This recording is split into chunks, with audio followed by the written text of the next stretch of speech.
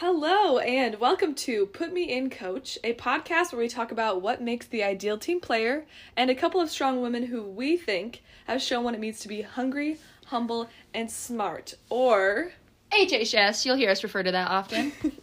I'm Cassidy. And I'm Leah. And we're going to start our podcast now. Drum roll, please. So our podcast is all centered around this idea of what it means to be an ideal team player. And Patrick Lencioni, which hope I said that right, defines the ideal team player as someone who is hungry, humble, and smart. To be humble means that you don't have an ego, you're not worried about status, you're quick to build up other people, you don't need your own recognition, you're a humble gal. To be hungry means that you are always looking for more. You are grinding it out, you are go, go, go. You don't need someone what to do or tell you what to do because you are self-motivated. And lastly, to be smart means that you're not just kind of book smart, but you're also emotionally intelligent. You're reading the room. You're understanding people. You're trying to figure out what's going on so that you can effectively move forward and help the situation around you.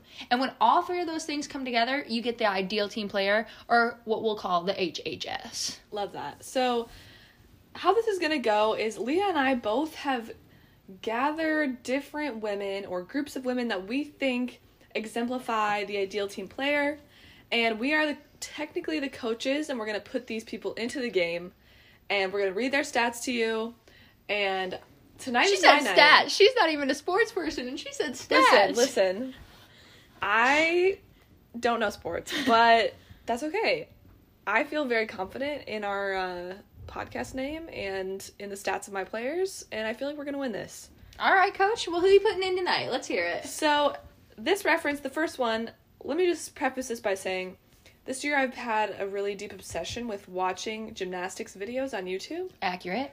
And I just think people who can do gymnastics are insane and very impressive. So I have went on like a little spree where I watched like the finalists in the Olympics and over the years and what it's looked like. I've listened to podcasts, and I've also listened to like podcasts about the sex scandals that have happened.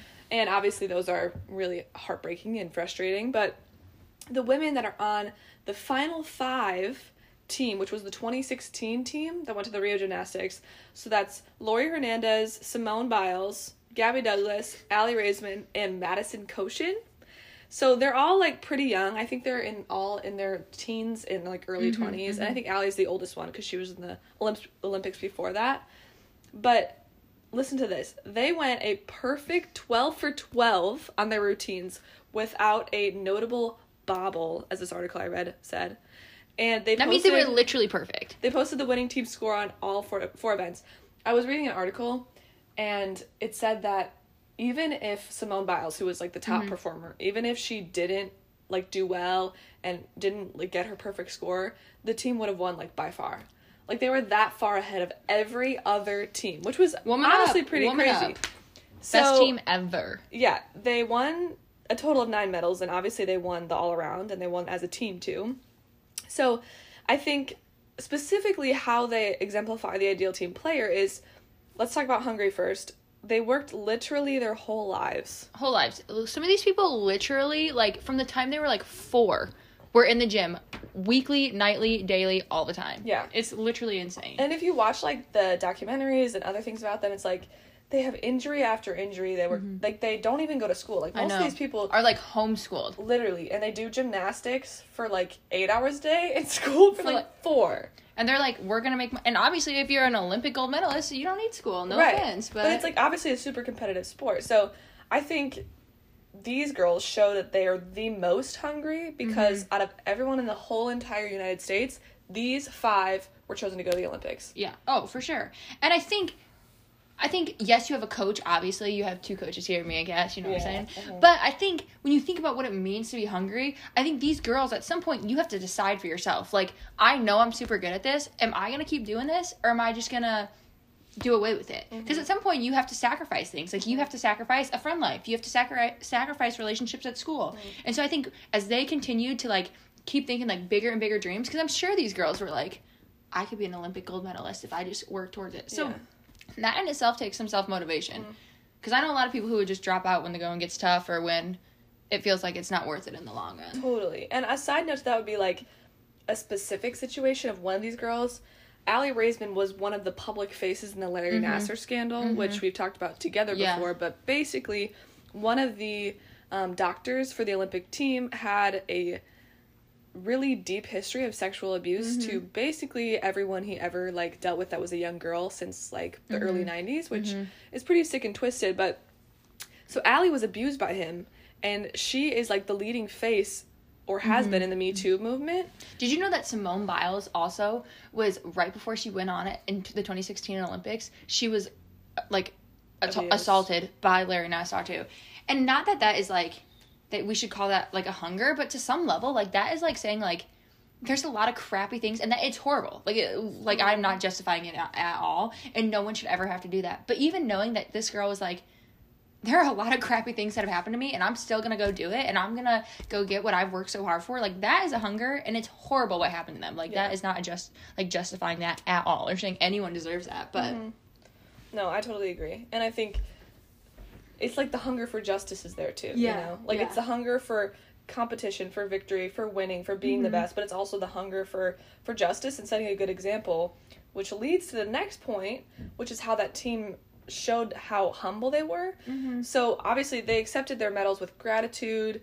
They cheered on their teammates in competitions. And I think one really cool thing about gymnastics is, like, they're always cheering on their teammates no matter what. Even if they just did really bad on their last performance, like, they're going to come to the mat, they're going to cheer their teammate on because they know how hard they worked. And I think that's, like, a huge example of how humble they were. And I think in so many sports, like, you see people so often, like, oh, like, I don't want them to do well. Or that, like, inner, like, well, I just messed up, so now you need to mess up. But the fact that you can go and be like, no, I know what it takes to have to do that. And even if I do so horrible, like, I'm going to still cheer on my teammates because I know why we're here and I know what our purpose is. And so when when you think about that, like, you have to drop your ego. Like, these girls knew they were good. Like, they were at the Olympics. But you have to drop your ego. And, like, what we were talking about earlier, like, the literal definition of being humble is, like, pointing out the strengths of other people and, like, cheering them on, hyping them up, like, be their hype woman. And a lot of these girls, like, they literally emphasize this idea of the team over themselves. And you see that with the way that they won so many team awards. Like, that's pretty incredible. That as a team, they were, like, accomplishing so much. Totally. And they're willing to celebrate together, which I think is a great example of humility there. And they don't have a lot of interviews out online. Like, I did a lot of research. They don't have a ton about, like, their specific team dynamic. But in every interview, they're always talking about how they love spending time together. They're always laughing and they're giggling together. They're making jokes. They love working as a team. They always say that. And I think that shows a level of smartness, too. Like, they're emotionally aware of the people that are on their team. Like, they spend so much time with these people. So much time. And instead of, I feel like so much drama can be started, especially when it's, like, that age group of women. And when you're always together and you're like, that person drives me nuts. And you're fueled on competition. Like, there's bound to be some sort of drama. Exactly. But they're, like, smart enough to understand that they're examples for thousands, maybe millions of young girls. And, like, ever since, I think it's, like, the early 90s or maybe the 80s, gymnastics has been, like, a sport that young girls are like, I want to be that someday. If they watch the Olympics, they're like, I want to be that. And each of these girls has separately and together said, we recognize the role that we play. We recognize that we're role models. We recognize that girls want to be like us. And we recognize it's our duty to be smart about how we portray ourselves, that we accept medals with humility, that we work really hard, that we prove that girls can do anything boys can do and even better. And they recognize they have that role and they take it on. And I feel like that shows how smart they are in social settings and in how they appear to other people, and like how grateful they are for the opportunities that they've been giving. Like none of them are like, oh yeah, like I deserve this, you know, blah blah blah. They're just very much like, thank you so much for this opportunity, like I feel so blessed. So yeah, basically the Fab Five I think is one of the most dynamic female teams that we've seen in our lifetime. And for sure. I think every Olympic team has been really, you know, admirable in our lifetime, but this specific team, like how well they did and how well they worked as a team, I Yeah. think was really cool. And I think even knowing, like, the things that were going on, like, the Larry Nassar stuff, like, the fact that they knew that and they were still, like, we're going to put our best foot forward and we're not going to worry about, like, what this outside thing going on is. Like, we're going to do what we've come here to do. And I think that, like, in itself, like, when you put all that together, like, you are looking at the ideal team because these people didn't let these, like, outside circumstances stop them. Like, they knew what they were doing and they knew who they were as people, and it's like they had this angle in mind the whole time of this is what we're going to prove, and we're going to, what you're talking about, like, we're going to get justice in the end, but, like, we're going to work hard. Totally. Yeah, so that was my my first pick.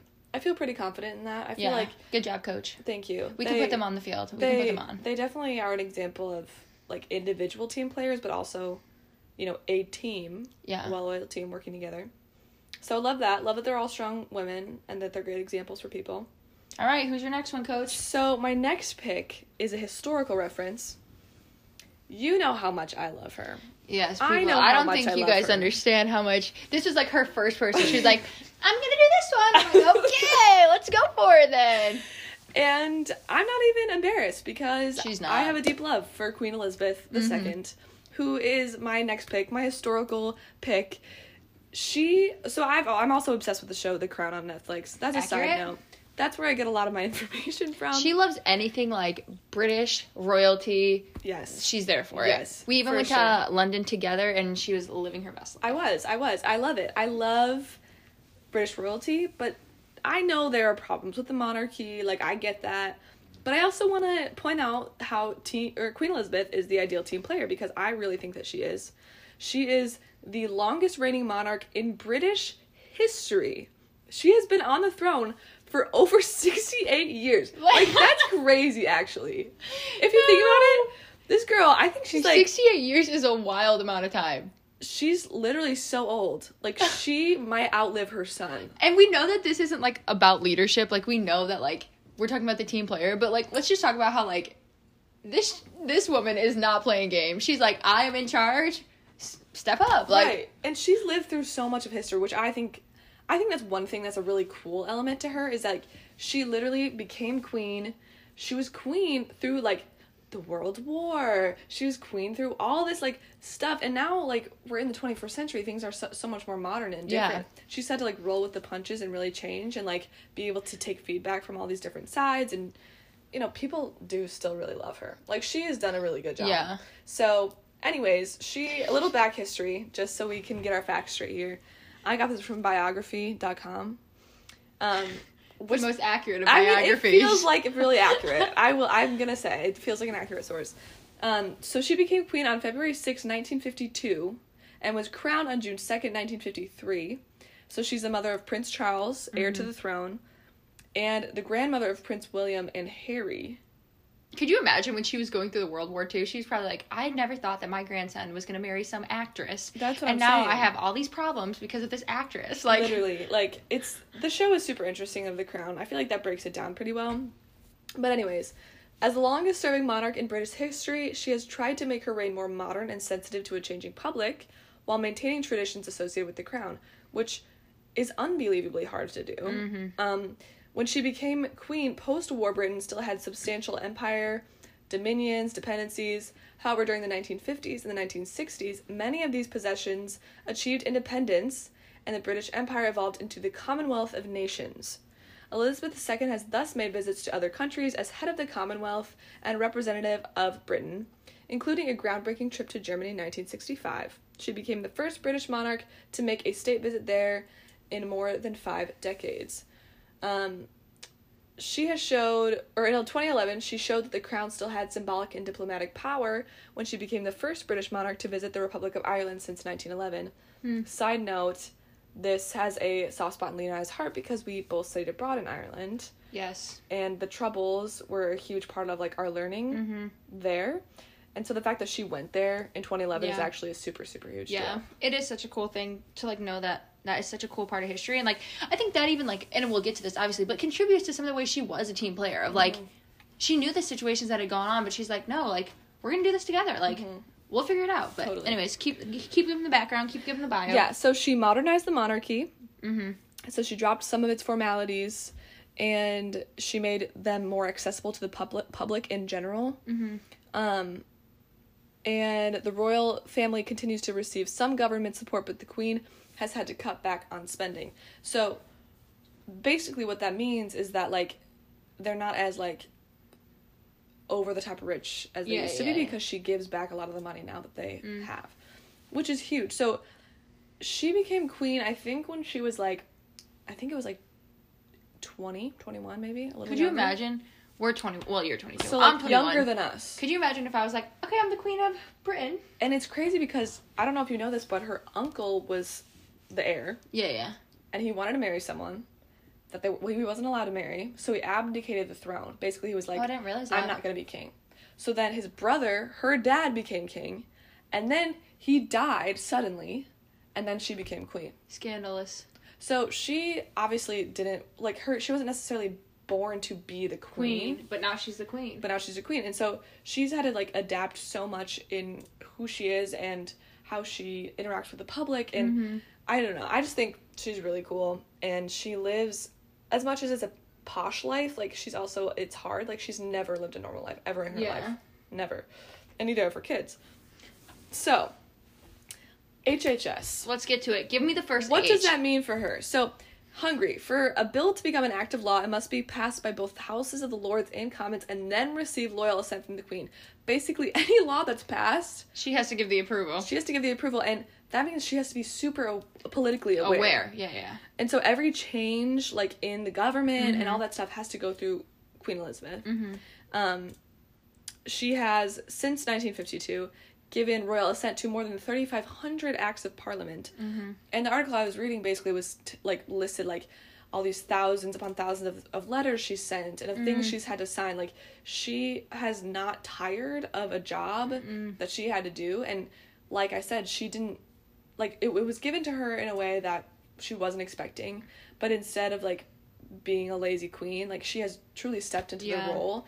She's shown that hunger for change, and like the fact that she is so old and, like, she continues to stay with times, like, you have to be able to. And it's not like people in London or Britain are in an uproar because of the queen, you know what I'm saying? Like, for sure. She's doing her part to, like, be like, you know what, I was given this role and I'm gonna continue to motivate myself to make sure that I'm doing the best I can absolutely be doing for sure, for the betterment of everyone, basically. Yes, definitely. And I think, obviously, she's been a working mom this whole time. Yeah. If you watch The Crown, you understand that, like, other people take care of their kids a lot. Yeah. But even generally, like, being a woman and going through those stages of maturing, like, her, like, puberty, maturing, like, being a mom, going through pregnancy. Then menopause, like all this stuff. Like, you have to, like, choose to be like, I'm gonna keep working hard and I'm gonna keep doing my part to, like, contribute to the greater society. And there's that's been, not like, easy. scandal after scandal, and she's still, like, been, you know, like, I'm showing a good face. Like, I am going to be the best leader I can be of this country. And to me, that shows her hunger for justice, for a better system, for change. Like, that is huge for me. And, like, Lincioni literally says, like, they're always looking for more things to do, more to learn, more responsibility. And that's what she's doing. Like, if she was bad at signing laws into acts or whatever, like, she would get called out. But she keeps doing her part, and so she's a hungry woman. Amen. So, the second one, humble. This is a literal word-for-word quote that I found from this website. Okay.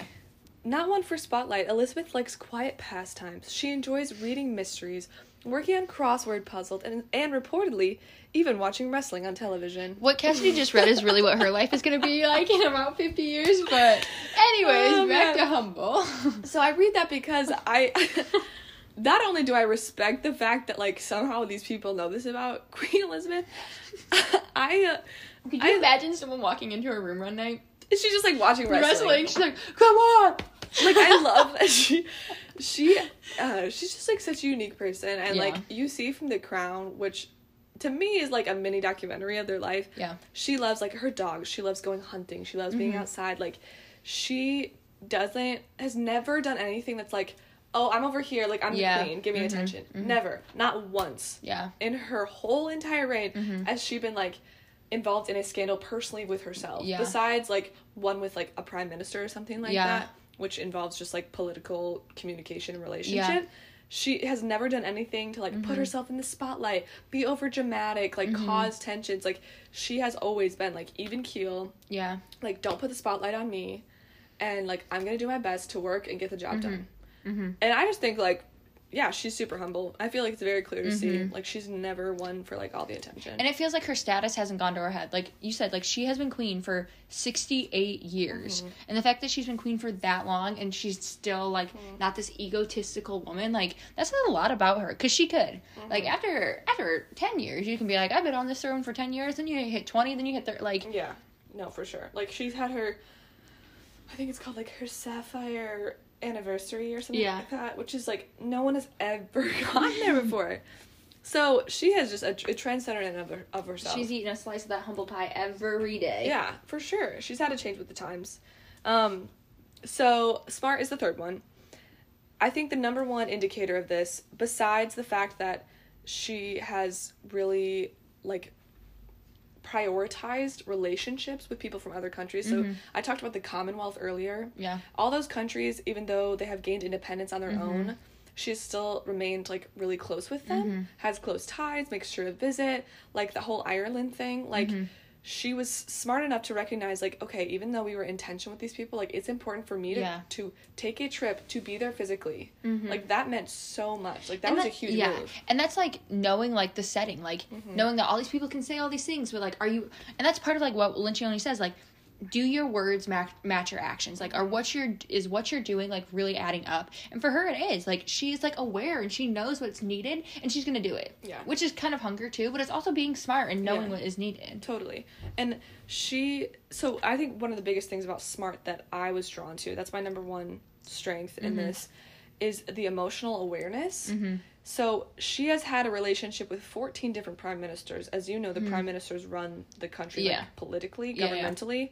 And she has private showings with them, with each and every prime minister. So she's had to have relationships and work very closely with 14 different people, understand how they work, understand like what makes them tick, understand how to communicate with them well and efficiently. Versus like when to say, like when you're saying the wrong thing. She's had to learn that with 14 different people. And I feel like that just shows, like, she has learned, after all these years, the smart way to socially interact with different people to get the job done and to run a country well. Yeah. And you have to. Like, if you're going to withstand, like, that many different people, like, you have to know, like, what is going to work and what's not going to work. Like, and she is doing her part to do that, so. So, those were my two that I put in. They were good choices, Coach. I feel very confident. Their stats. Their stats were good. They added up. In the next episode, you'll hear who Leah's are. But after this short little break, we're going to talk about my specific self-evaluation and, how I relate to the ideal team player. So stick around. All right, so the next part of the podcast is going to be talking about my specific experience with the ideal team player. Yeah. And I don't know about you, but I think taking this quiz was really revealing. I would have told you though that out of all three of them you were smart. Yeah, you read people well. So I'll just say this to start off with. My number one that I got the highest score on was smart. Yeah. Which I feel like I am, and I really love being able to read a room and read people. Yeah. So that's something that like I could say, yeah, that feels pretty accurate. And as her bestie, I would agree. She's really good with people. We're besties. I don't know if we mentioned that, but we are. But then my weakness and my weakest one on the test was humble. And which that is was kind of funny to me. But she also has a 3 on the Enneagram, which is the achiever, right? It's the achiever. Yeah. And so the fact that she was, like, that was her second doesn't really shock me, but Cassie's pretty that was my too. last one. What? So hungry was my middle. That's what I'm saying. That makes sense to me. Yeah, so all that to say, if you watch, so I watched his TED Talk, which was a great, like, summary of basically what he believes and what he talks about. But he said if you don't have high levels in all of those 3, you're not the ideal team player. And I think in our society, we tend to be like, yeah, so smart is your skill, so just hone in on that, and who cares about the other stuff? Like, you're smart and that's fine. Yeah. But he's saying no, like, you need to be the best you can be. In smart, all 3. Hungry, humble. If you're going to be the best team player. Correct. And he gave little nicknames if you only have, like, a combo of 2. And so smart and hungry make for the skillful politician. Interesting. Basically, he said that was, like, the most toxic person to have in your team. Pray for me, everyone. Which is tough. But basically, I think the skillful politician is the person who as much as they can read the room, and they're super hungry, they want to be successful, they want to get things done, and they know how to, like, get you to do what they want, they're not humble enough to let other people take the lead and to admit their mistakes, so they're, like, basically horrible to work with.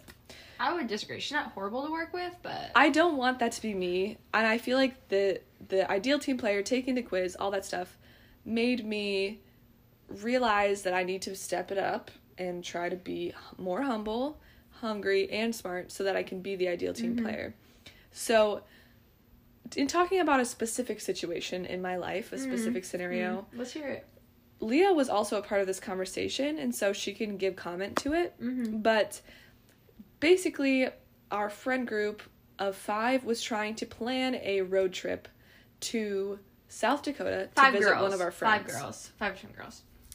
My understanding of the road trip beforehand was that it was going to be with guys and girls. So we have a great friend group. Our friend group's incredible. They're the best people. If you're listening to this right now, shout out to you guys. Yeah, we love you all. Really, you should be listening to this, so...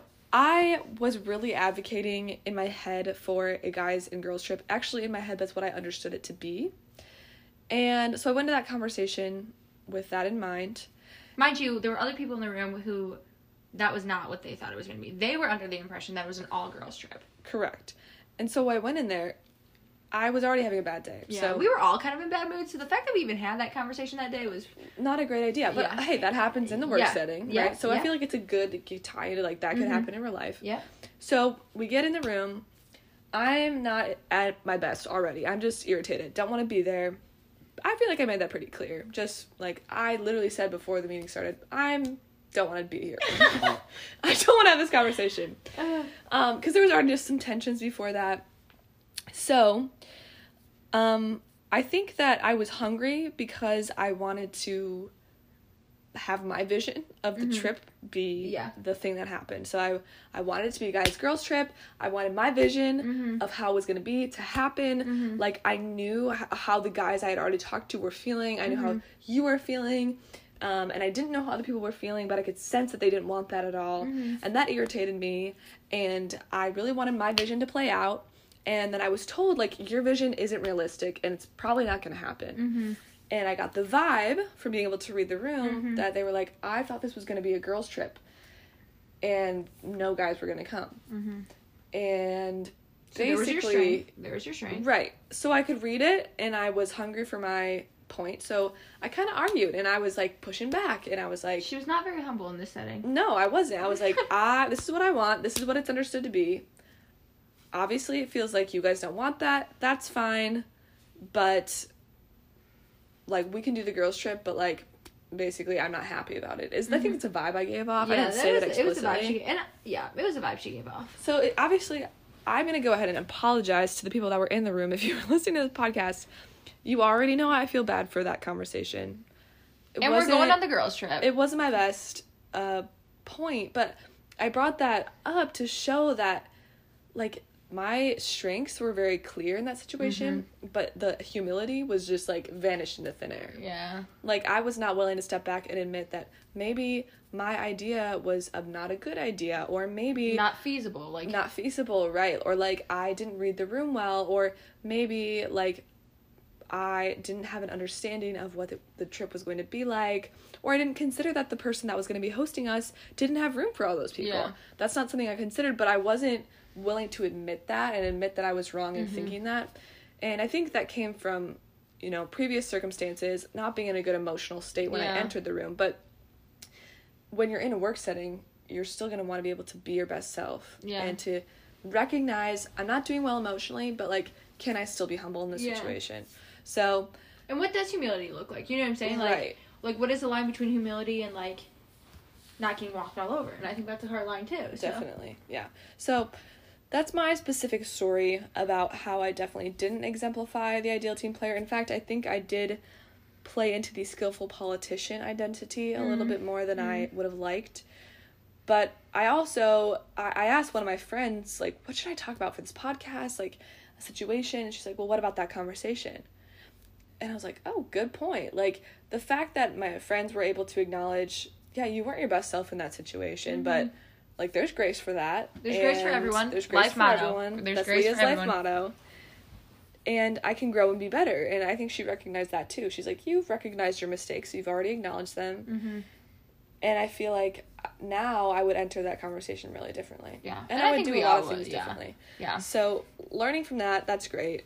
Learning about myself, and how I can kind of seek to be more humble. That's going to be hard. What does humbleness look like? I don't fully know, but I think taking that quiz, like those questions were good prompts of how do you put other people's opinions before your own. So yeah, I don't know. I think the ideal team player is potentially in my future. I would say so. Cass is a good team player. But I need to work at it. Yeah. Definitely. Right now she's a coach. Remember, she's a coach. But right. if I was a coach, I would probably put her on the field. I would probably put her on the field. So that's all we have for you, unless you have anything else to add. No. Stay tuned, though, because we're going to have a part 2 of this where you're going to get to hear who I put on the field, and you're going to get to hear my self-evaluation of whether or not I'm a good team player. So stay tuned. It'll be some good stuff. I personally am very excited for the next episode. Leah has not stopped talking about it. So, which I don't stop talking about much, but so stay tuned. Thanks for listening, and have a great rest of your week. Peace out. Deuces.